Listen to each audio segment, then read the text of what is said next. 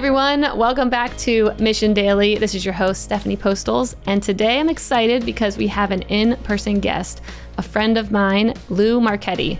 Lou, I met you at Summit Series, right? Yes, Southwest plane on the way to Summit Series. Oh yeah, on the plane, sitting on the plane. And you have such a fascinating story, which I didn't even get to know about until more recently, which is why you're here. So you were in the world of finance for about 13 years, and then you had a big, I'll just call it a wake-up call that catapulted you to where you're at today. And so all those details in between are what I want to talk about. So with that, welcome, Lou, to Mission Daily. Awesome. Thanks, Stephanie. Thanks for having me. And I'm excited to be here. I have no idea what I'm doing on the podcast, so I will follow your lead. We'll find out in an hour. We'll look back and be like, that's why he was here. Now we know. That's right. So I love it. So I think to maybe ground everyone in who you are, I do think it'd be good to talk about your 13 years in finance of, high level. What were you doing? What was your role? Yeah, sure. And maybe I can even, if I can go back a little bit further. Go farther. If that's helpful. However far back you want to go, I'm here for it. How much time do we have here? We got at least an hour. Okay. A little more. So I got into the world of private equity in 2009 after graduating from business school. And the lead up to that was I was always doing things, a lot of the time, things that I viewed as what people thought would be quote unquote successful. Maybe it's dad's approval, maybe it's a lot of things.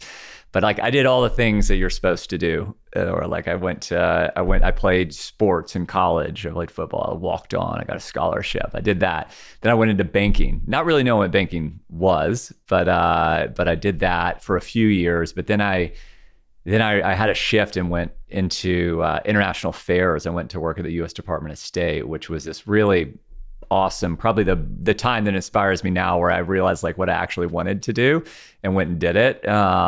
But then as I was coming out of business school, the thing to do was private equity or hedge fund back in 2009. Yeah. The world of startups wasn't as in vogue as it is now. And tech was just starting. Some of these companies were Google and Apple, and you kind of go through down the list, were starting to really take off, but it was early days. And so that I thought finance was this nice mix of what I had done, especially private equity. And there was a real reason, but I did it at a firm called Vista Equity Partners, which has had an incredibly successful run, and I got to see it. I joined, there were 20-ish people total, maybe 25, and I left, and there were 450, and wow. Kind of that's a lot of growth. Yeah, it was tons of growth, and it was fascinating to see a firm that went from a couple billion, it's a lot of money, to 80 plus billion under management. And so you got to see how that grow and evolve. And I wore a bunch of different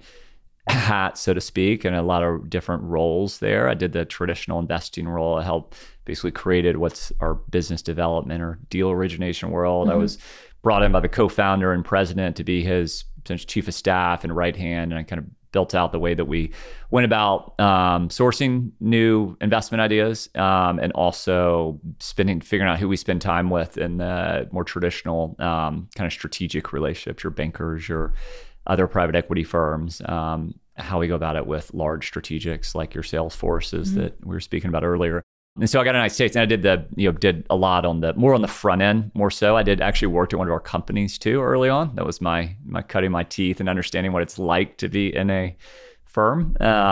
So you worked at one of the portfolio companies? I did. What were you doing? And you were working full time. It was pretty interesting. So I joined in September of 2009, which was not a great time if you remember in the economy. Yeah, and this firm and they built an incredible firm, and it was just starting to kind of go on the up and to the right, just from a variety of different ways you'd measure that.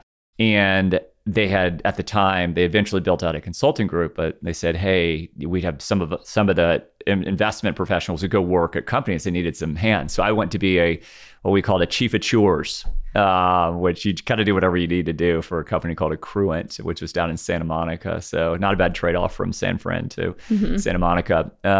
And I was essentially a chief of staff type person to the CEO and CFO. And the company was going through a tough time they were they had taken a bunch of VC money. It hadn't lived up to the expectations. So there were some headcount reductions. There was a shift from more of a service to software. So I got to see it and kind of, but we ended up as a company kind of touching the ground is the way the CEO and CFO talk about it. And then it took off and ended up being a fantastic company and investment. And it's changed hands a few times and it's grown a bunch. But so I essentially learned what a software company was, which I thought I knew and I didn't actually know it all. Yep. That's awesome. So, yeah. Okay. So then you spent a lot of years doing a lot of things at Vista. Yeah. And then what? And then, so in 2019, I was running super hard in every direction. And there's this Rudyard Kipling poem called If, which you probably have read. It's like, if you can fill the unforgiving minute with 60 seconds worth of distance run, which my dad gave to me multiple times. And I loved it. I actually used it. I had a chance to give the commencement speech at our graduation from business school and used that, not knowing it was actually, there's a bit of colonialism behind that. But anyways, it was, but I always like, I got to make everything count. So I was at that time. So on May 16th or 18th, I should know this. We now call it my resurrection day. I showed up at the gym. I don't remember any of this. So it's like, Well, you remember showing up at the gym, right? No. Oh, you don't? No. Oh, wow. I don't remember showing up at the gym. Oh, I didn't know that part. Okay. I don't remember probably until I remember having lunch with a couple of friends and their kiddo in Boston there for a work trip and caught up with a business school buddy and his wife and little one. And I flew home with my boss at the time, which I don't remember. And I showed up at the gym on an off day that it usually would do. And I did a workout. It was at the CrossFit Central, if you know Austin, on the West 5th Street, where Rogue Running is next to. And I finished kind of a high intensity type workout with a guy that I worked out with in a group. And I took a knee and collapsed. And eyes went back in the back of my head, gasping for breath.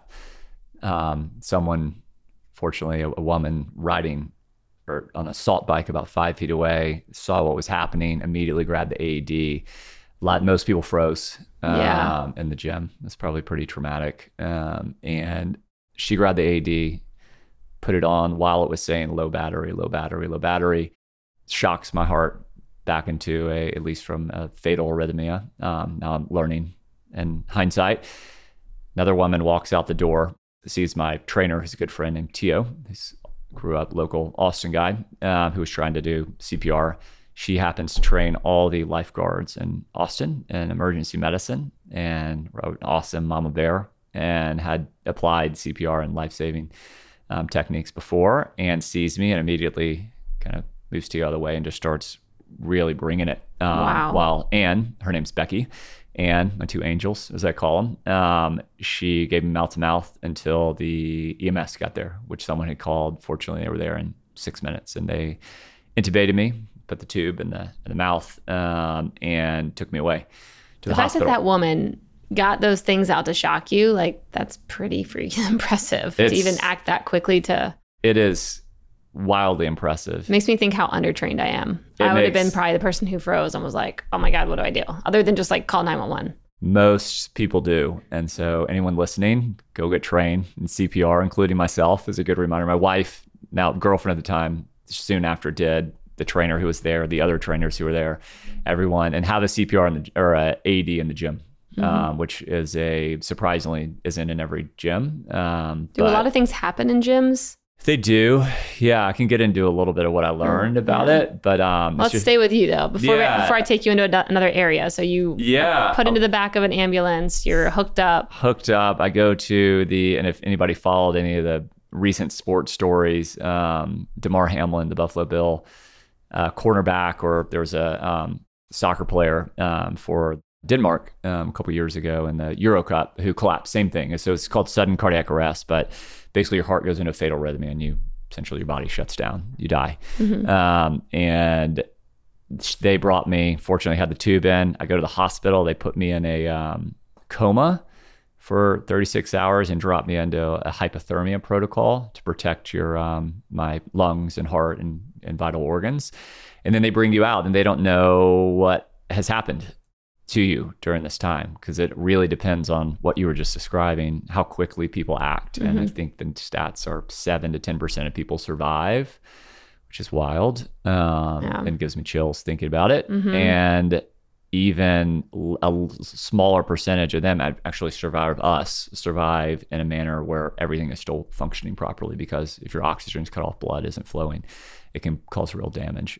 So they brought me out, and I was fine, all things considered. Like I didn't have any brain damage, didn't have any heart damage, lung damage. In the meantime, my brother was here in town at the time. He's the first to know. My mom immediately hops on a plane. My girlfriend, now wife, is up working on a shoot. She's in the fashion world in Montauk, actually, which is not close to anything to fly to Austin. Yeah. And the firm that I worked at, this was very, very kind in getting everybody mobilized. A good friend helped, named Ryan Atlas, helped get everything in motion, and the team, old boss, everyone kind of dialed right in. And she flew down, and they didn't know what I was going to be. If I was going to be a kind of incoherent for a long time, if I was going to come back, if I was going to have all my functions. And I was brought out, I think the first time I hear the story, and I don't even, there's somewhere deep in me that it's called retroactive amnesia, where your body protects you from these really, really traumatic events in your life. And my sister, who was living in London at the time, there's 4 siblings, she and her husband were on the phone, and they were saying, "Lou, how are you? Can you hear?" And I was just laid back with with all kinds of tubes hooked up. And they said that they were like, "How are you? Like, just, say something, talk to me." My mom's there, my girlfriend, now wife, Jessica.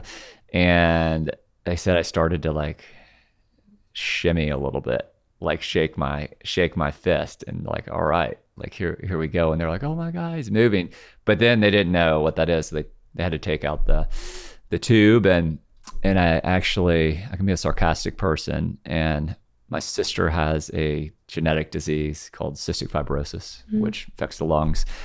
So they pulled the tube out, and I was, after coughing for a long time, I'm sure, coughing stuff up, I looked at my mom and wife and said, "I think I have cystic fibrosis." Oh my God. So then they're like, "He's all right. He's all right." He's a sarcastic, can be a bit ill-timed in many ways, but here he's okay. So it was a big relief. And it took me a while for my memory to come back. There was a funny little moment where the nurse would come in, and I'd say, because I was still very out of it, I said, for about a week, I said, "So what happened?" And she'd tell me, she said, "Well, this is," and then you went here and then you're here.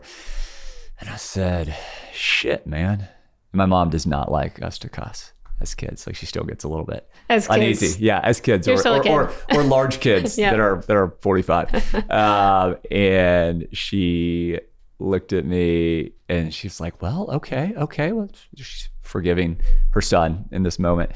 10 minutes later, the nurse comes back in. I don't remember her coming back in the first time. We go through the same drill. She tells me, I say, same reaction, "Shit, man." Mom's like, "Okay, Lou," like, that's probably happens probably 10 or 12 times. And at this point, she realized that I don't know, I can't remember. So there were some moments of it which were coming out. But I eventually, I have a pacemaker defibrillator. And you do now? I do. Yeah, it's my friend right here, which is... I see it. Yeah. For anyone who can't see, it's like a little bump. It's a little box. Yeah. Oh wow, it's a whole box. I didn't see that. Yeah, it looks like almost a little tiny lung. So that stays forever. Yeah, it's wired into my heart, and they don't know why I went into it. I've seen a bunch of incredible doctors on the Western side. I'll get into the Eastern side, which is probably a little bit later as to what I learned. But and so they put this in there just in case. They said the odds of this happening again are extraordinarily low, unless someone, you have direct contact for this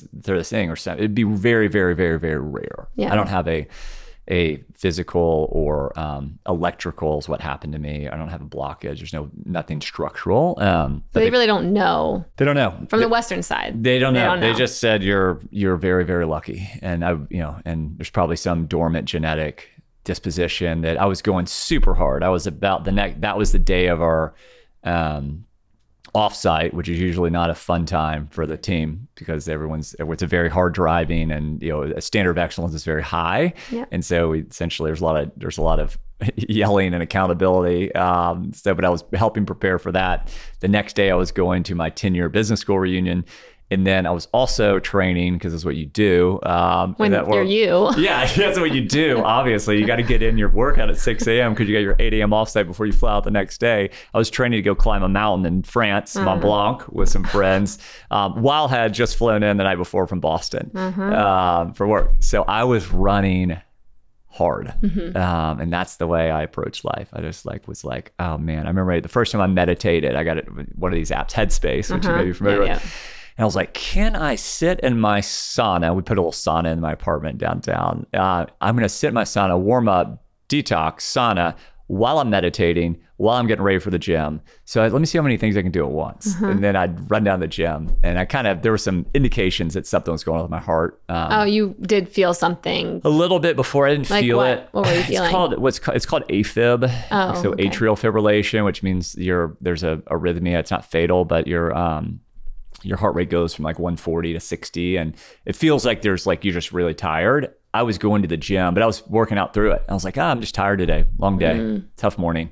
Everybody's into your Whoop band and your Oura ring. So you had all that stuff showing you. I didn't at the time because I get too obsessed with it, and I just don't like to sleep with bunch of things on me, but you're in that mindset where it's like, oh, I'm probably just, I'm not, my ready state is low today. So I was like, but really what was going on, I went to a cardiologist. I'd just been to the Cooper Clinic. My resting heart rate was 36, which by the way is it's extraordinarily low. It means you're in really good shape. What I'll later learn is also can be emblematic or a precursor to some of this stuff happening. Essentially, the people that have cardiac arrest or go into it or have heart disease are either extraordinarily sedentary or have been incredibly active past the point of positive returns. It's a good reason just to stay average then, It's a good reason to stay extraordinarily average. It's a good reason to listen to the body and rest, which I didn't really realize. Yeah. Okay, so when all this happens to you. Yeah. To me, if this happened to me, I would question every aspect of my life probably. I would be like, why am I living here, working here, parenting? Like I would question everything. Yes. What was your mind doing after this experience? I'll give you a couple great examples. My mind was like, how can I get back to where I was and prove to myself and to the world that I am invincible and unharmed? Whoa, that sounds terrible. Wait, get back to work. Exact same thing. I was emailing whenever I was coherent. Probably a week later, I was sending emails, and everyone was like, "Just calm down. Take it easy." My boss at the time, who showed incredible compassion for me, and was asking. He's like, "Hey, what did you learn? You went to the other side." I didn't see a light, by the way. Oh yeah, I feel a little robbed. I feel a little robbed about this. Did you see anything? No, it's and I don't know what the definition of death is in this world, but I did not see anything. I just don't remember any of it. But he said, "So what did you learn?" And I said, "You know what, man? I learned that I'm in the right place at the right time, doing what I love." I didn't comprehend that the environment that I was in and the way I was approaching that environment had contributed to what just happened. 5 weeks later, I go to France with two friends and Jessica and another friend and try to climb Mont Blanc. It's really aggressive. Stupid. It's probably a better word. And fortunately, on the way, we did if you've ever been to Chamonix, there's a lot of peaks there, and Mont Blanc is the highest in Western Europe. And there's another one, a sister mountain called Mont Blanc de Tourcoul. We climbed to the top of that, we summit it, and we're coming down, and some falling rock accidentally gets loose. A thing about the size of the cushion that you're sitting on. My hand's in the air, smashes it. My hand, I turn around there's three of us and then a guide, and I said, "Hey, Tim, this hand is pretty jacked up." He said, "I hear you. We got to get down another 40, 50 feet. This is not a safe place. Stop." So we get down to a flat part before we go down again. And I take off my glove, and my finger is sideways. My middle finger is just, and my other friend, who's a doctor, Ye looks at me and Ye says, I think your finger's broken. I said, no shit. It is. I get helied off the mountain, taken to a clinic, they x-ray. I get taken to another hospital. They do surgery. They do a nerve block at a wonderful, the French healthcare system's phenomenal. Work it all out. I'm still trying to climb until we go to a doctor who's putting a brace on. I thought I was going to get a bigger glove and just meet these guys back up there. Gosh.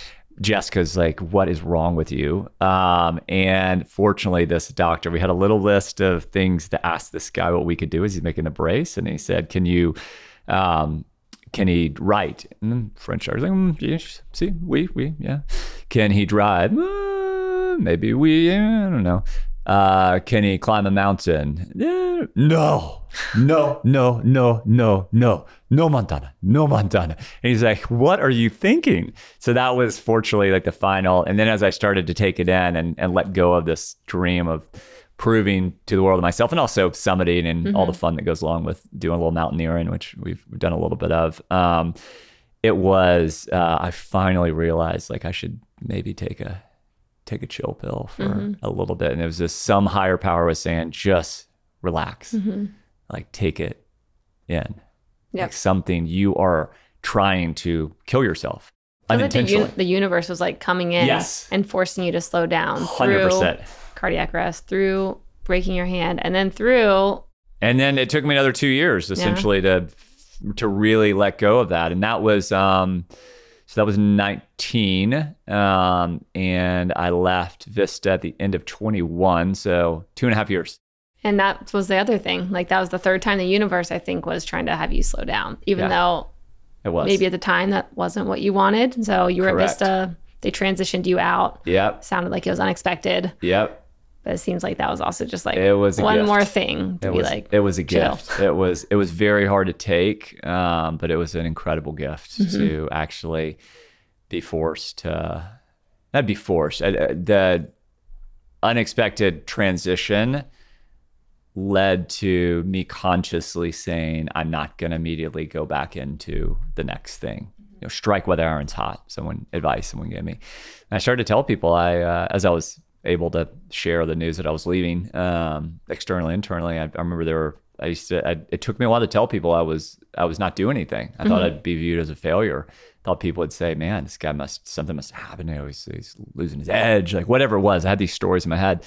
And then I started to tell people, and it was been powerful. Some people still couldn't compute, like, but what are you doing? I was like, nothing. And they're like, no, what are you doing? It was like, smoke coming out of the ears, the robot blowing up, like couldn't process the idea of not doing something for 3 months, 6 months, whatever. That ended up being longer than that. Yep. Other people were like, that's incredible. How do you do it?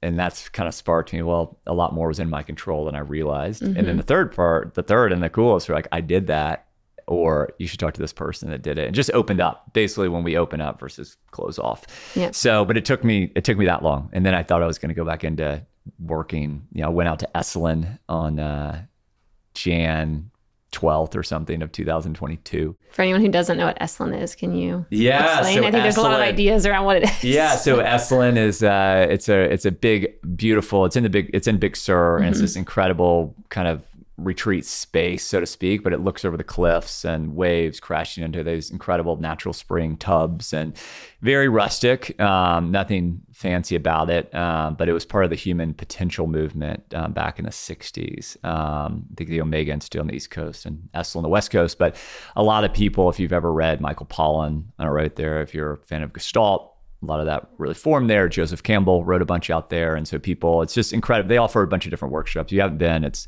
incredible. But I went out there and I looked for the most intense workshop name I could. This is what I've been telling What was the most intense one? Total immersion for total transformation. I was like, This is it. I am going to transform in 5 days. And did you? I did, but in a very, very different way than I thought. I thought I was going to, figure out what's next, right? I was like, I'm going to give myself a couple months, right? And everyone I talked to, by the way, who had done this said, you have the gift of space. You have some financial stability, which I'm incredibly grateful for. And so they're like, don't rush back into it. Take this time. And so what the I didn't figure out what I was going to do at all, but what it did help me process what had just happened and let go of some of the anger and some of the and also realize just how much of a gift it was to be able to, because I don't know if I could have ever done it. It's just the, financially, there's a lot of reasons why. It's very hard to let go of that. The life feels really good. Everyone says, "Oh my God, I can't believe you're doing this. So awesome. Like you got it all." Maybe. But I didn't realize what it was doing to me physically, as well. But what I did learn was how to actually feel. That is a plus. And actually it sounds easy, but I also just went through this training. It was this emotional intelligence training. Yes. And the biggest thing in it was like learning how to feel and different ways of being and how to tap into that into your body and show up to the world in certain ways. And so it sounds easy, just like learn how to feel, just feel. But in this training, I was with 30 people and I would say 70% of the people, because you go around and you give feedback and like, it's really powerful. It's not just like, it's really powerful experience. And I would say probably 70 to 80% of the people that were in there were getting feedback of like disconnected. Like you're in your head, drop into your heart. And it was just over and over. You would see this and you would feel it as you're giving it. You're like, I don't even know if you're in there. Like, hello? Yeah. And so it sounds easy saying just feel, but actually learning how to even do that, I think is something that we as humans still get to figure out and learn. It is totally. That sounds like incredible training too. What's the name of the program? Yeah, Ascension Leadership Academy. It's here in Austin. I'll tell you about it after this. Yeah, that's fantastic. It's super good. And this training is definitely, I was just talking to Matt earlier about how it's really changed so many parts of my life, from partnership with Jeremy, from how I show up as a CEO, from like myself, like literally everything. So all to say, feeling is hard. Who knew? Hard. It's really hard. And it's hard when you haven't done it for 40 years of your life. Yep. And it's incredibly difficult if you're not doing it, but man, it's just, once you start to feel emotions, kind of, as you said, get out of my head and come down into the body and then bring those two together, it's a much more, it's just you're alive. Like I had been so cerebral in a way, not always intelligent or thoughtful, but very like in my head and trying to analyze and logically kind of left braining my way through life. And there's a great, it's probably we can get into relationships too and how it affects that and how I actually was able to realize some of this. But especially, and for me, what I realized too is a lot of the stuff starts way back in the day and maybe generational, if that is something that people are open to. I learned to put away feelings to connect with my parents, friends, family, to do well, quote unquote, do well in the world and just plug away. Just put the cardiac arrest away, go try to climb Mont Blanc, right? Just I can do this.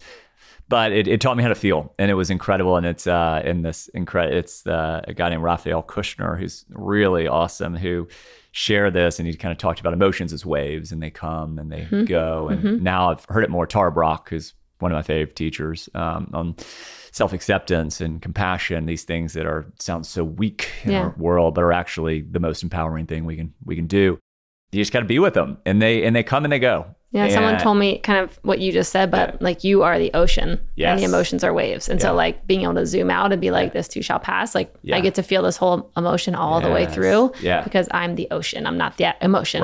Right. It's a little hard to say. No, the ocean, not the emotion. Yeah. We could write a song about this. Mic drop right there. That's going to go up on quote boards everywhere. Yeah, we got a beat somewhere. We can do this. And you can even take it outward, say you really, the universe, all of us are, it's all the ocean. And these emotions come, and if you want to get into the quantum physics and oneness world of Bob Marley and all the spiritual teachings. So, but you're right. It's really powerful to do it. So that's what I learned. And I came back, and somebody recommended a book to me called Transitions by William Bridges. It's called Transitions, Making Sense of Life Changes. And it was written 50 years ago, which for me, I love seeing books that have withstood the test of time. It's like you read the classics, right? Like, you read a Count of Monte Cristo, or you read some old beautiful Pride and Prejudice or something. And there's a lot of wisdom there if they've made it. So I gave credit, but the person I gave it to me, I didn't really vibe with at all.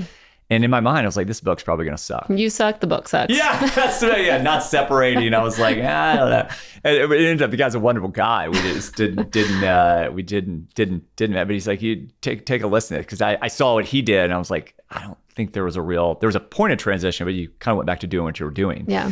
And of course, I can be a very judgmental person too. So I was like, yeah, this book's probably going to suck. Yeah. And so I got it, and I started reading it before I left Vista, and it's incredible. It just talks about transition, and there's an ending, there's a neutral zone, there's a beginning. But I think there's a quote that change is essentially happens to you. Transition is a psychological change. It's a decision that you make to go about it in a different way and understand why this is happening. And so, but this whole idea of this neutral zone, and the whole idea of letting an end actually happen, and these things don't happen linear, right? It's not like you end and then immediately go into the neutral zone, then immediately go into new beginning. You kind of are doing them all at once. But the idea to stop and just take a breath and be, and just process and just let the universe happen rather than try to will your way through it, or my way through it. Yep.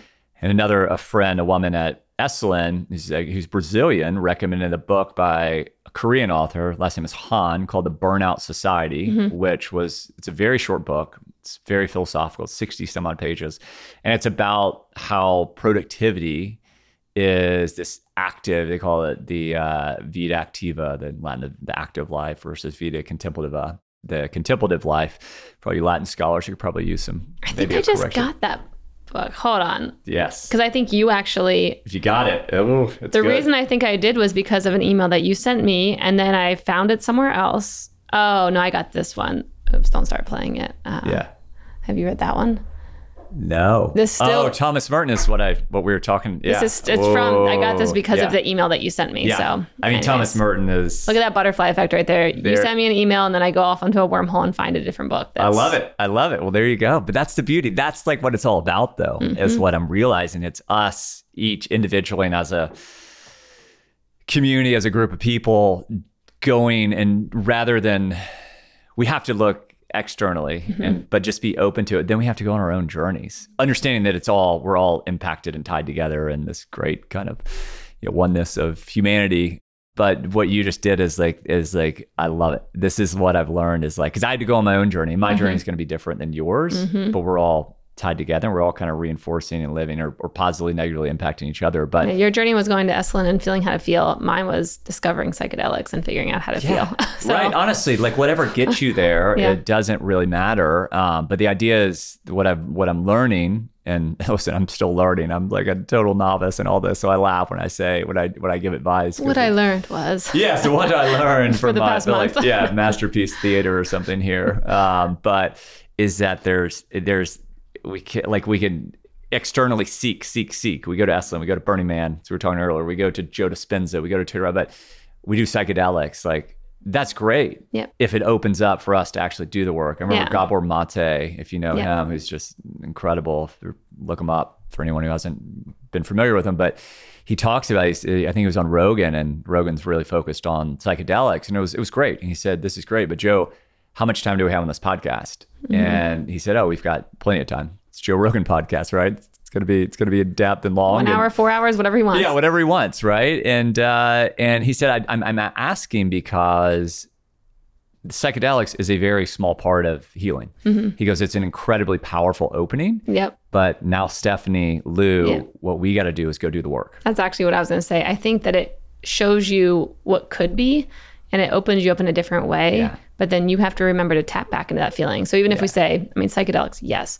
But same thing with Burning Man. Like if you go out there, or Esalen or wherever, you go to something and you have an experience, you can't just leave it at the location of where you had it. Like you have to actually integrate it back into your life. And that's what a lot of these things have done for me. If I talk about psychedelics, it's like it got me past all these trust issues with men and like not wanting to show myself and open my heart up again. And it reminded me of who I was. And I was came into this world as a loving, free soul, trusting and all that. And so it reminded me of who I was to then bring that back into my relationship with Jeremy and not project past shit on our current relationship. Yeah. But if you don't, you can see all the great things and go see the aliens and all whatever. Like you can play up there in the 5D world, but if you don't bring that knowledge back to the 3D, there's literally no point, because we're here for a reason. We're meant to play in this 3D game. Yeah. And you can't just live up there, in these different spaces. And I'll even call Burning Man, anything like that that's not like day-to-day reality. Yeah. We can call it more like a 5D experience that you can go to Casa de Luz down the street. Yeah, exactly. Honestly. And just stay in the 5D over there. Go to yoga one day. Yeah. Go to a workout, whatever it is. Go learn, but realize that we got to plant the seeds internally and kind of till the soil. And that's essentially what you're describing is what this idea of the neutral zone in between and transition. It's a winter, a fallow period where the seasons change. Taoism, you follow the course of nature, right? Go with it. And like, there's a reason why everyone in kind of our older time before the Industrial Revolution is we follow the seasons, and we really, that part of it just to slow down and allow me to start to understand who I was, why I'm doing the things I do, why I did this stuff, like what the hell happened? Why did I go to cardiac arrest? Like that was 2.5 years before I hadn't even started to process it, may not be the right word, but just understand that. And so that was a gift. I thank that guy immensely for recommending this book and just letting me take it in and just enjoy it.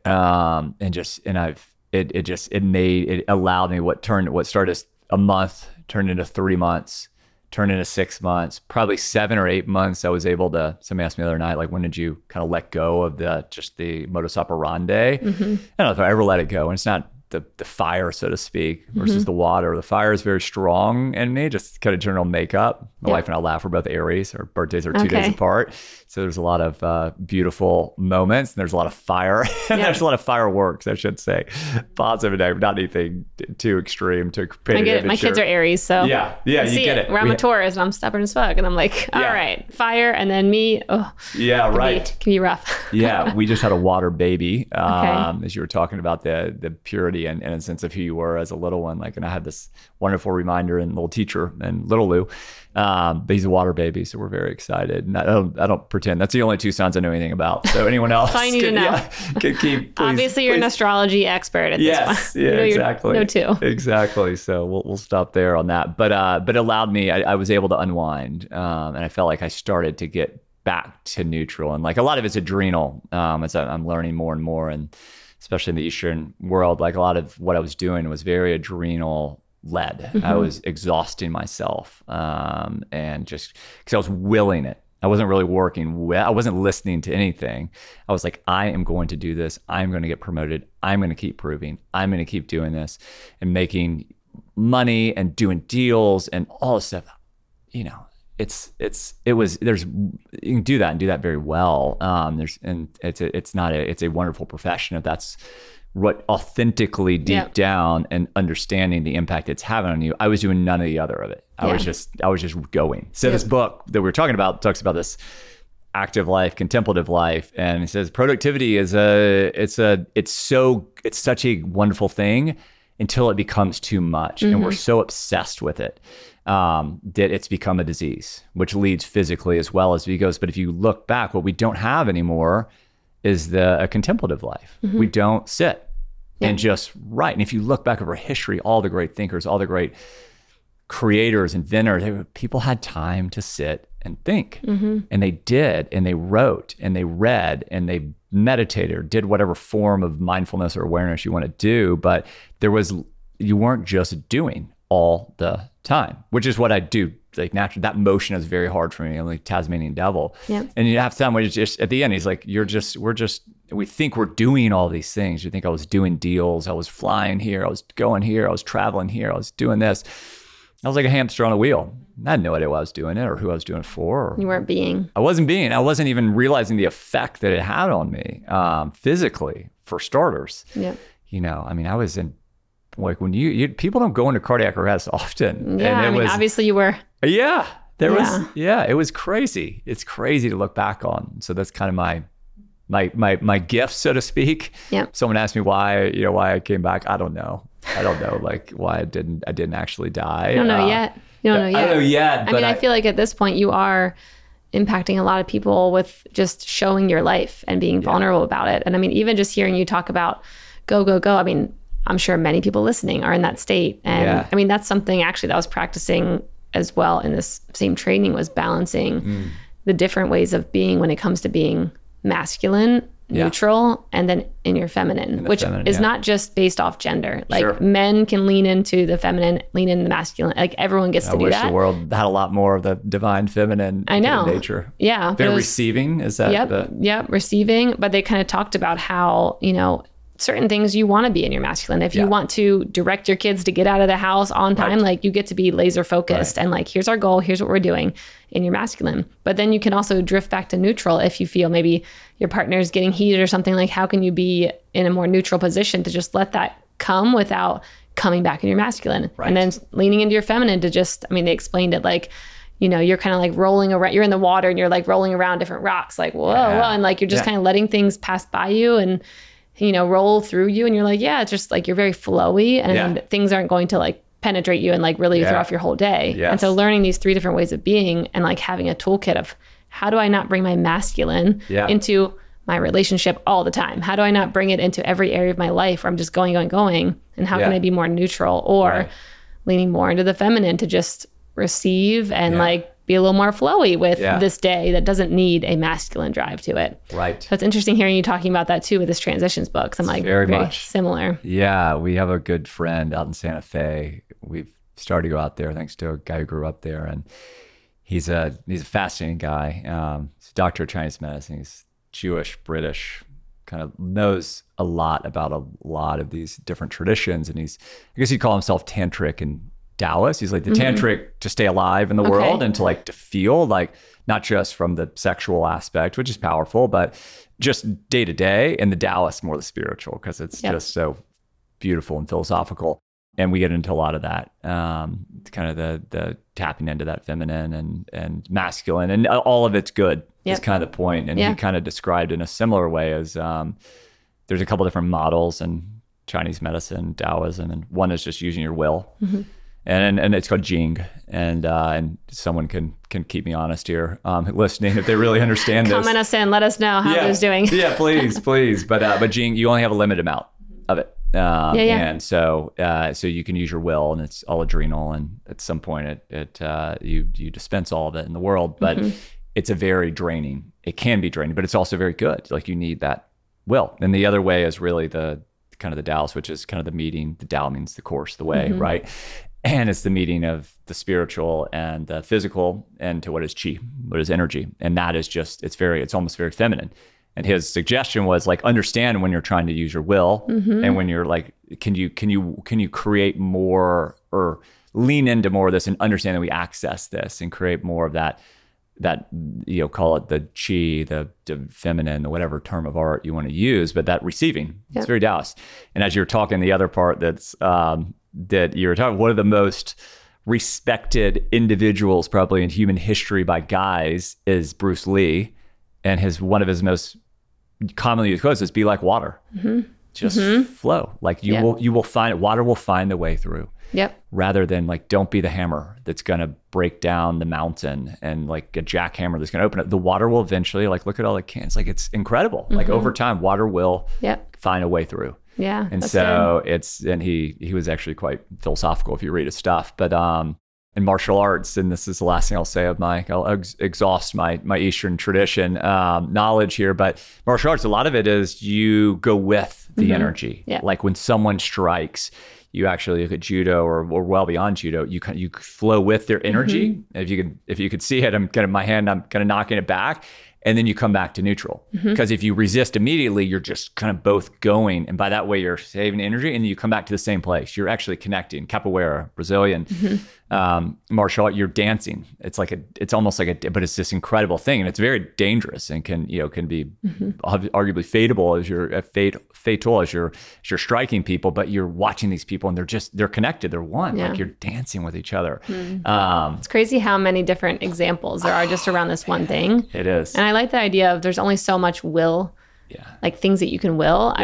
I mean, whether that's true or not, I like the idea of like, you only have so much. And I mean, I even think about, for me, like how I built mission was just willing it. I Yeah. mean, so much just like masculine forcing it through, like doing a lot of things at once. And now, like, you know, for new things that I'm starting, it's like, I don't want to do it the same way. Like how I built Mission. I love how I did it. Yeah. And I learned so much. Yeah.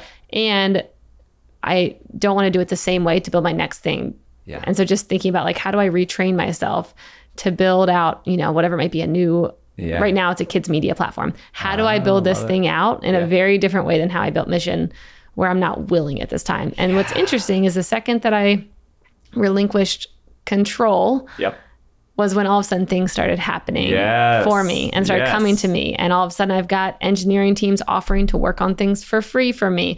I've got people trying to be a part of the project who I never thought would be part of it. I've just got like just things happening where I'm like, I'm really not forcing this, and things are moving quicker by me letting go of control of it. And there's other people. And there's other people that are quickly coming in to support in a way that I wouldn't have thought.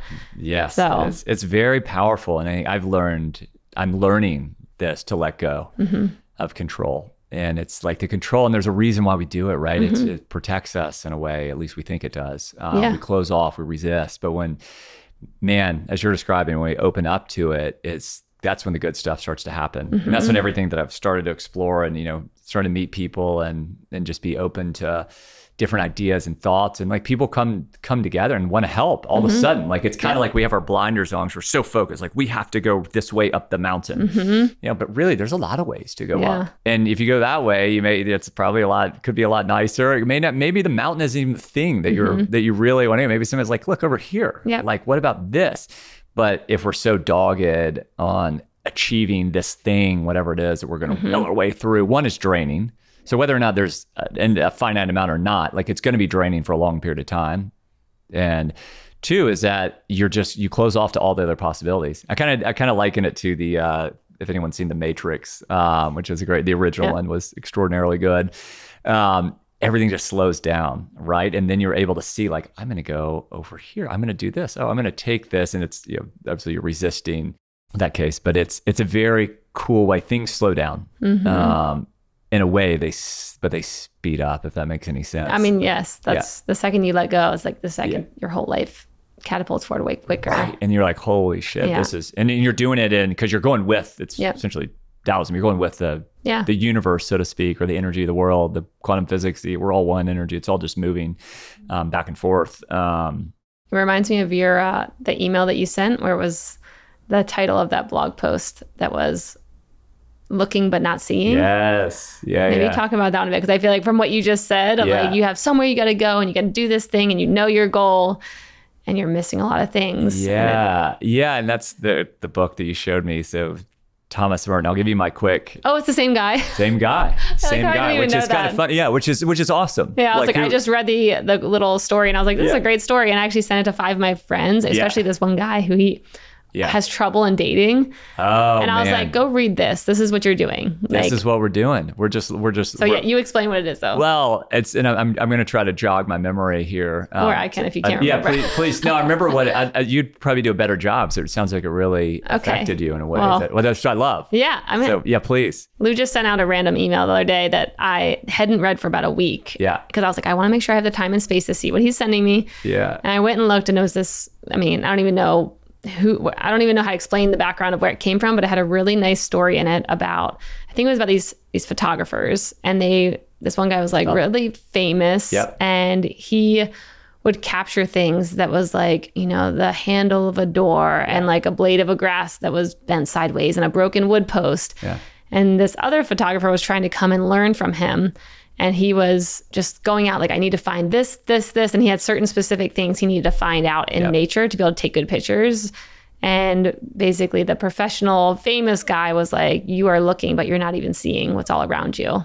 Yeah. That's how I would explain it, is like the second you stop looking for something is when the whole world will open up and you'll be able to see what's actually around. But because you're so laser focused on finding your bird or whatever it might be, you're missing the beauty. Missing the whole thing. Yeah. Kind of stop and smell the roses. Yeah. The journey. Yeah. And it was interesting. So the two people, it was the non-professional who was looking. Okay. who was seen. Who was seen? Okay. And he taught the professional. Okay. See, I was like, I knew I might have botched it. Okay, No, so but non-professional. but it's just kind of, it's almost even more powerful because, and the guy who wrote it, he's a Trappist monk named Thomas Merton who lived years ago, 50s, not that long ago. And he's this great mystic, so to speak, in the Catholic tradition. And he wrote about that and about how he just kind of was able to just like there's a lot of wisdom in what he writes. But that's this, like, he was out there in the professional, I think, was saying, wow, these are incredible. What are these? How did you find these? He said, oh, this is, I just walked out and just whatever was there, I'd take a photo of. And he said, I was seen. He goes, but I'm always looking for the shot. Yeah. He's like, but there's so much here.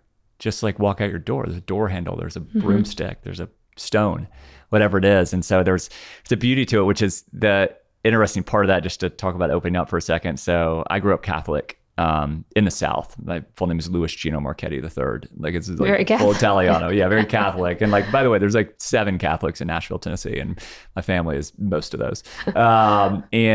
And I grew up and did it like I wanted to be like the good kid. I was an altar boy. I did all the things. I wanted to be, my confirmation name, although I thought it was a funny confirmation name I took, St. Jerome, although he was this great scholar, but I did it more as, but I wanted to be this wonderful Catholic kid. And to a point where I joined Opus Dei. If you know what Opus Dei. I don't know. I'm not like, I don't have a big religious background. Did you ever read the Da Vinci Code? Back in the day, I might have seen the movie. Yeah, with Tom Hanks. So the villain and the antagonist is this conservative cult of Catholics called the Da Vinci or the Opus Dei, which is like a very extreme. Okay. Not extreme. It's a very kind of Marine Corps Catholicism, which started from a beautiful place, which we can talk about another time. But they were demonized, and so but it's very conservative. It's like we follow, and so one of the only you have these orders, right? Franciscans, Trappist, Dominicans, all these based on these saints. Catholic Church as a whole. Just pretend I know nothing. Yes, yeah. So, anyways, there's a group of people that live in the world, and it's a very Marine Corps. We follow the dogma. We follow we are living in every day, but we're Catholics in this very subtle way. You don't have to be Mother Teresa to be a saint. It's kind of the whole, you can sanctify your everyday life, which is pretty cool. Okay. Right? You can do a podcast. You can be write a book. You can be a bus driver. You can be a private equity professional. You can do whatever it is, nonprofit, whatever it is. But so there's this beauty, but I went very hard to the hoop. And this is like, you go to confession probably weekly. You go to mass daily. Wow.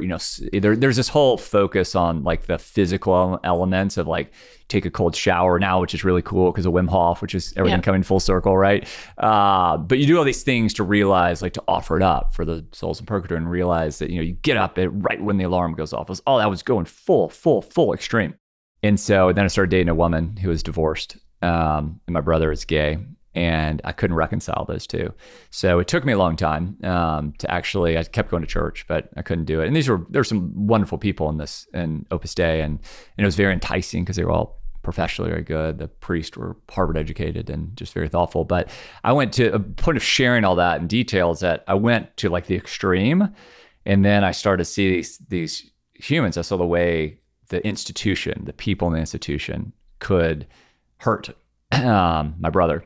This woman who had to go in front of 3 men to get her marriage, quote unquote, annoyed. Oh, yeah. 3 men who'd never been married, by the way, right? And so, and they had to decide on is that okay, or is it a mortal sin, which is, means you go to hell. And it was always, it's complicated. And there's a lot of... It's really aggressive. Yeah, very aggressive, right? And so there's a lot of hurt in there. So I couldn't get in. I think it was Sapiens was probably, if you read the book. Yeah. A while ago though. Yeah. And he just talks about everything is myths. All that we're talking about is like, that's what bonds humans, sapiens together, is we believe in these things that are bigger than ourselves and allow us to be in bigger groups than chimpanzees. And so the Catholic faith or Taoist or whatever, pick your tradition, as well as the United States, is all a myth and horrors or a belief is probably a better way of describing a positive connotation. Anyways, that was the final thing. So I stopped going to church. And then to bring it full circle, someone introduced me to the original email. The same kind of email that you sent me? It was the same email, exact email. And the priest who, his name is Richard Rohr, and he's a very very thoughtful, open-minded guy in the Albuquerque, and he's kind of his own, but he's a big fan of Thomas Merton, so he shares. But Richard Rohr is when I listened to him on a Brene Brown podcast, and he's just so open, and his whole, what he describes is that Catholicism is, it's like there's so much obsession with certainty or certainty about the rules. He's like, who are we to think that we know what this almighty power is, which is, by the way, all of us, this non-duality.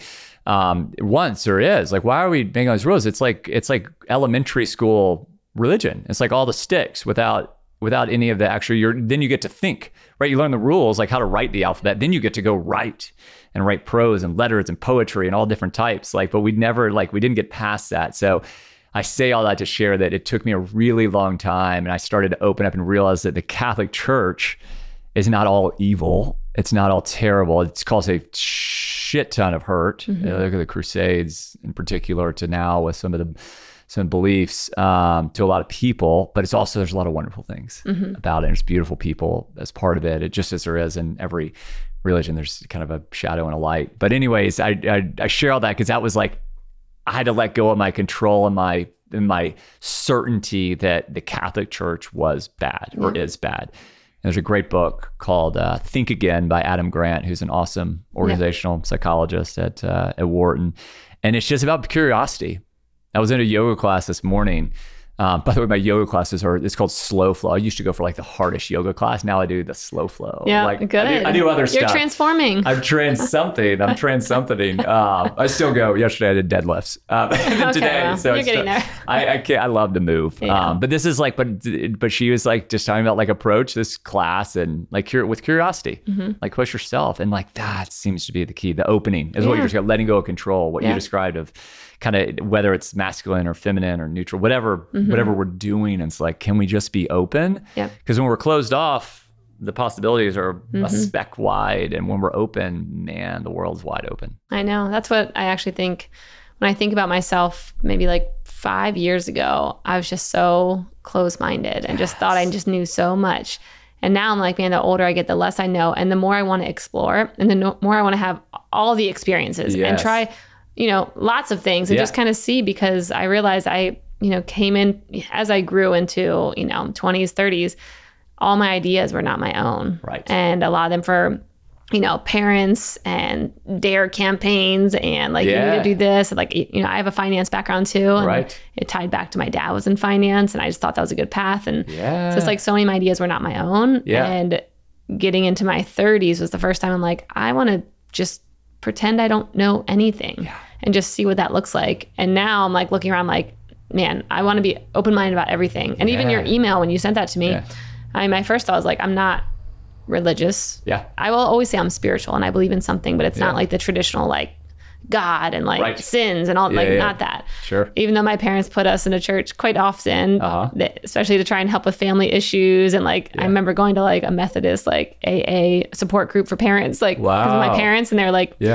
we need to, it was because of my dad, but my mom was like, let's try and support these kids. Okay. And so that was like my memories of like, bad shit happens, you go to church. And that's like, what you do. Yeah. That's what you do. Go to get saved. And so when I first saw the email, I was like, I don't know, I'm not really, I'm definitely not Catholic. But then I started reading through it. I'm like, this guy is actually pretty dope. And he resonates more with me of like spiritual. Yes. And it feels like he's very open to a lot of things and not like, this is the way it is. And that's what I'm realizing is like, what I want to explore and the people I want to surround myself are the ones who don't have one way. Yeah. It's just like, here's what's working for me. And I say that with everything. Here's what's working for me. Yeah. Here's what I'm looking into. But I'm always going to be open-minded for new information, better information to come in. Yeah, so, I love that. Thanks for sharing that. So it was funny because I sent that out and I was like, man, I wonder if this is going to turn people off, because it'll turn the wrong people off, I think. But some people at some point, like it took you a week. It took me, gosh, I don't know how many years to open up to someone like Richard Rohr. And my parents are still very Catholic. We went to Medjugorje when I was a kid. You know, Medjugorje is former Yugoslavia, now Bosnia, Serbia, Croatia. And there was a Virgin Mary was supposed to be appearing. Like we went all. My sister Barbarosa's life expectancy was 17 at the time. And so we thought she would die very young, and the incredible story of what the Cystic Fibrosis Foundation and everyone involved has done to extend that. And they found the gene, and they're able to, it's 41 or 45 or something at this point, but it's still very young. But we went to go find a healing. And you talk about some spirituality in the middle of a communist country, war torn, black helicopters flying over. There are pilgrims coming to this church, and these young kids, and a lot of the old traditions. And if you want to get into some awesome traditions of a lot of these very rich old traditions, there's young kids who the Blessed Mother is apparently appearing to. And so I went from, my parents are still very Catholic, but it took me a while to open up to them, because I was, especially from the awfulness of the pedophilia. And it's terrible. And the hurt for my brother and for this woman I was dating and other people, myself, just being told I sucked, essentially. You're not worthy. But to open up to it, it's what you're describing. That's power. Like, that is real power. Like, to live closed-minded, whatever belief it is, whatever belief we have, whether we're progressive, conservative, this or that, to open up and actually have a conversation with someone, rather than just surrounding ourselves with people who think exactly the same as us, or do the exact same things, or live in the same socioeconomic world, or go to the same places. Like, go on, as Thomas Merton, you said, start seeing. Yeah. And that is just, and open up and think about how we live when we live in this fear and this close, and like you did a lot of the exercise where you feel it in your body. It's red, it's tight, your body's tight.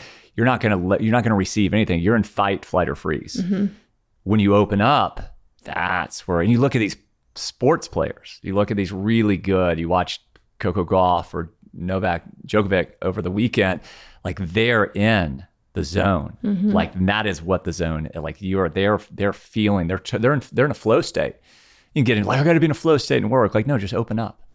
Like, and it's very powerful. But we kind of limit ourselves if we live in, but the reason what I'm learning is we live in these states of fears and closed off is because we got hurt. Or we at least believed we would be hurt if we opened up. And that's where working through a lot of the trauma or even just tough situations back, but realizing that may be inhibiting us. Anyways, I could go on. I know, I'm like, we need a whole part 2.